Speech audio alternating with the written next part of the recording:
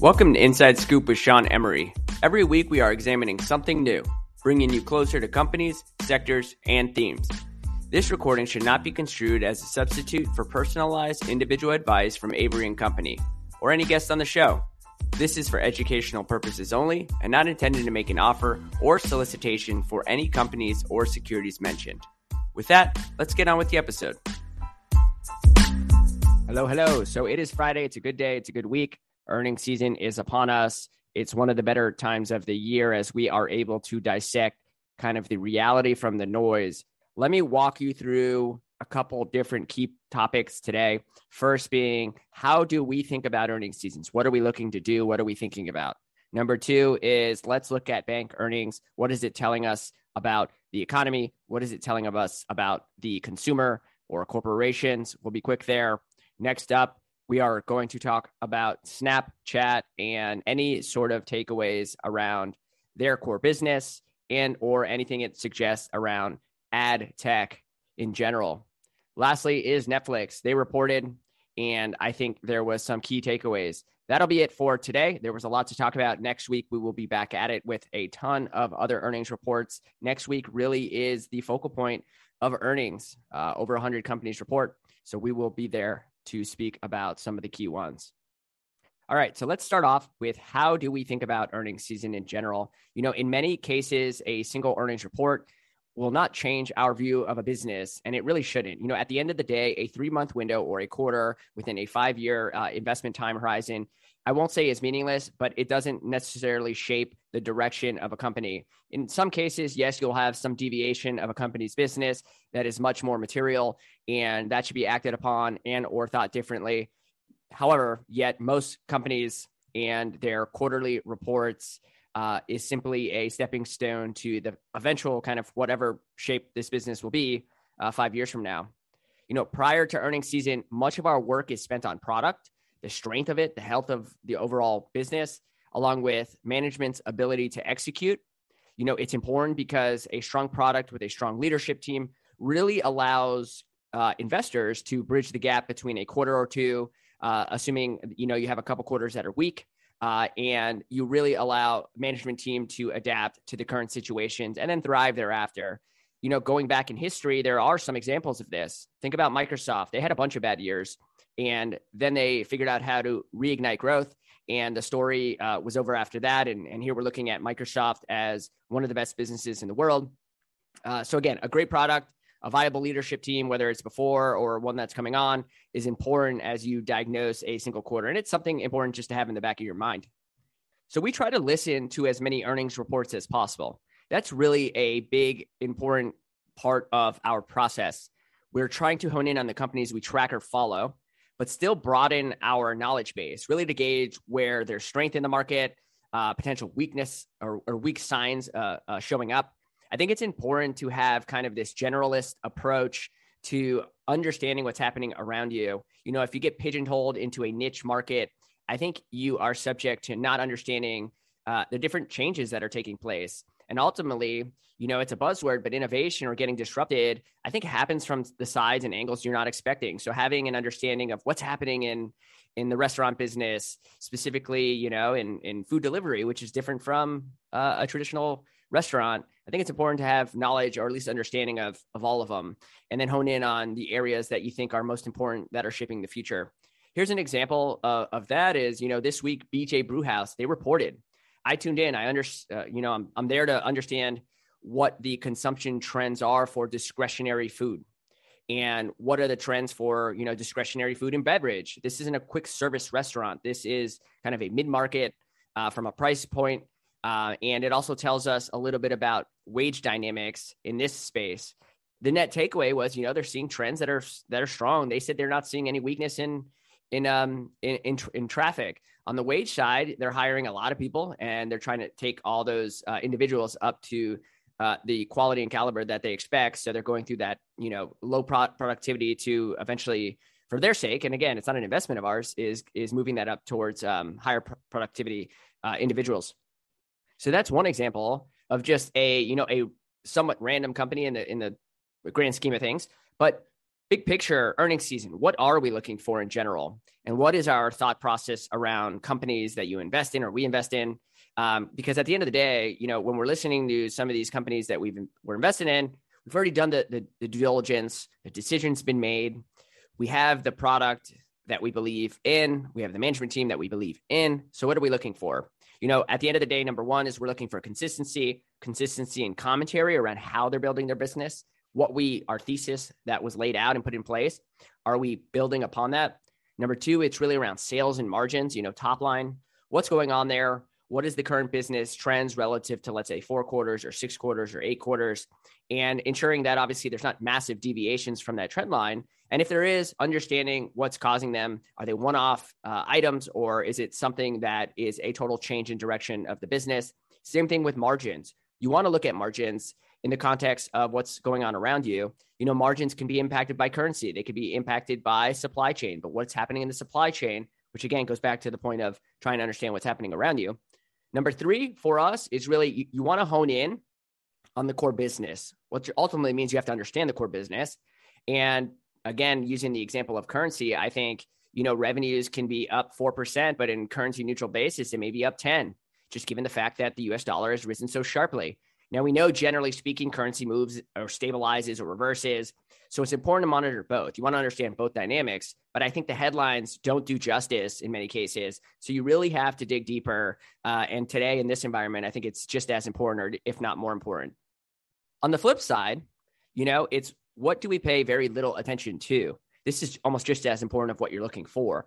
And a lot of it is just because you're trying to build like a mental map as you head into many of these earnings reports and understand, what is your process? What is your strategy? What is your way of thinking? Number one, it's operating performance relative to analyst expectations. Right at the bottom of a page, it'll say company XYZ beat by 10 cents. I think there's an emotional impact to that. There's a sentiment impact, and there's definitely some importance to it. So I'm not trying to belittle it by any stretch. But I do think what you really want to focus on is what is the management team saying and their guidance, and then relative to how they're actually performing to that.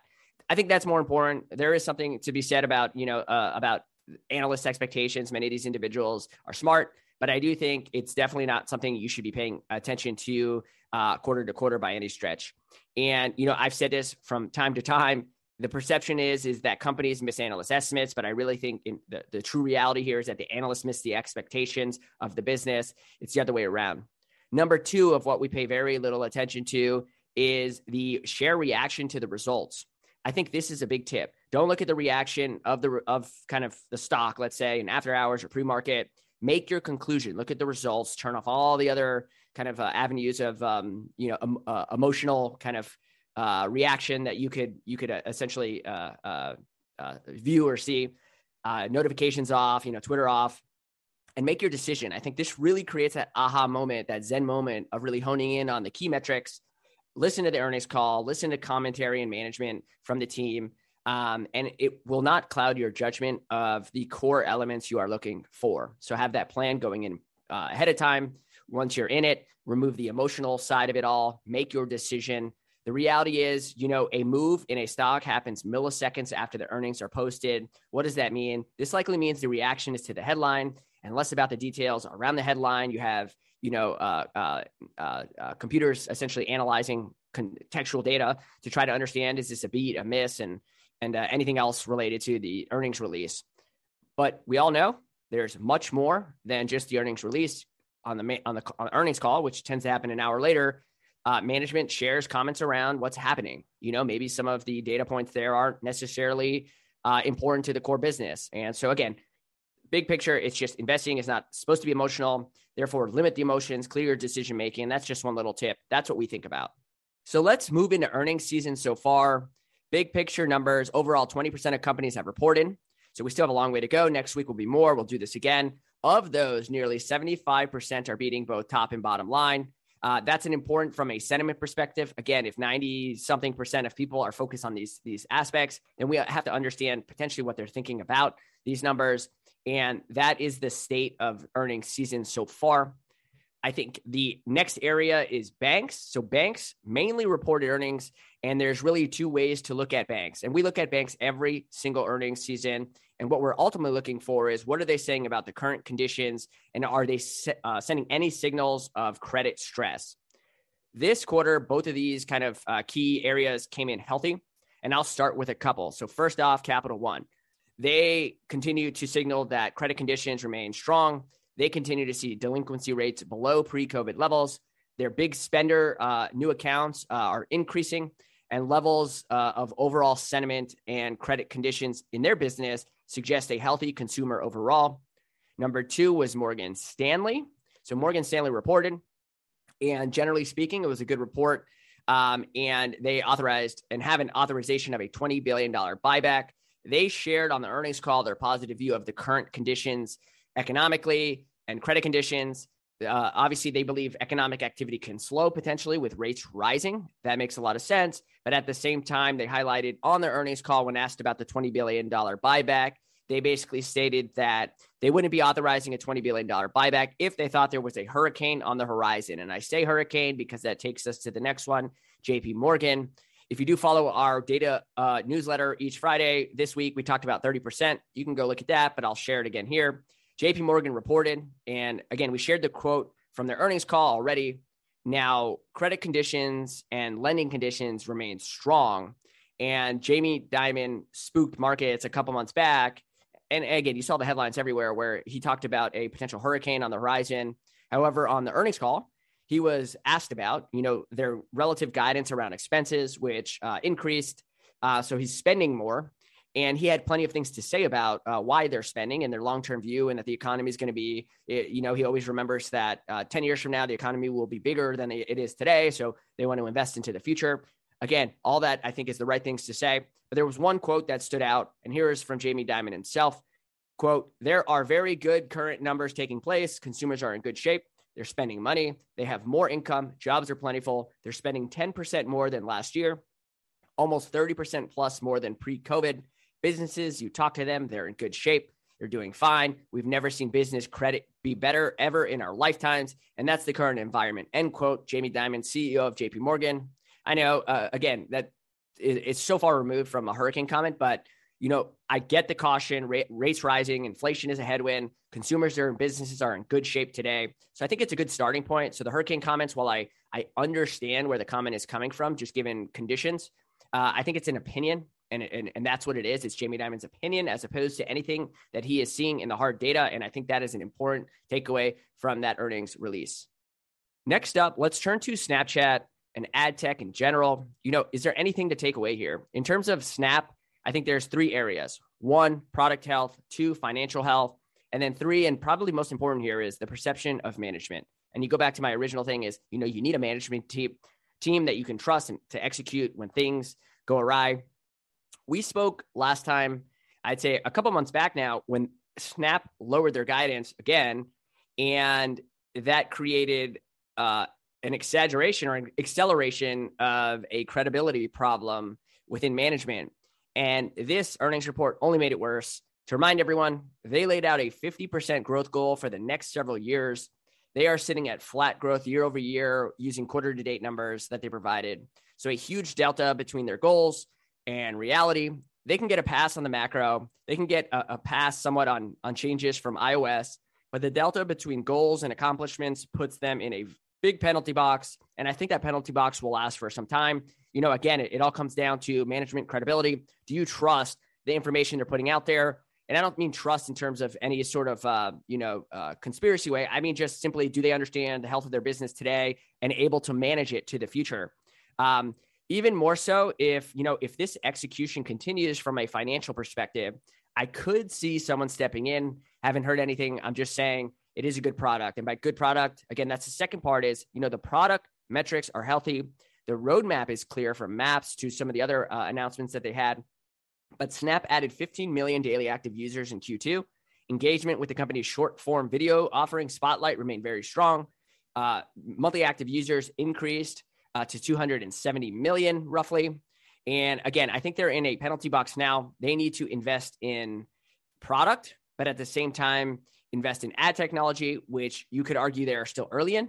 And now they have to balance profitability at the same time. So again, I think they're in this box, not only penalty box from a management team, but a box in terms of where do they invest capital and how do they keep up. So this really puts them at a disadvantage to their larger peers that are in a strategic position, flush with cash, strong starting margins. They could give up some margin to continue to invest in product to potentially cut at the edges of something like a Snap. So I think this is interesting. And it's something that we always talk about during periods of weakness in economic conditions. The strong get stronger as they have the ability to invest while others pull back, which allows them to survive and thrive and get through to the other side in a stronger position. You see it every single time.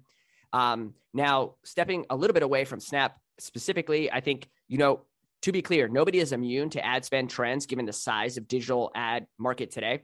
You go back 10 years ago, the digital ad market was smaller. And therefore, the sheer size of it today means they're more susceptible to changes in the economic landscape. Now, we've heard from large ad agencies that ad spending still remains strong, that it is growing overall. However, this is likely from various different industries that may be different from, let's say, a Snap or even some of the other large players.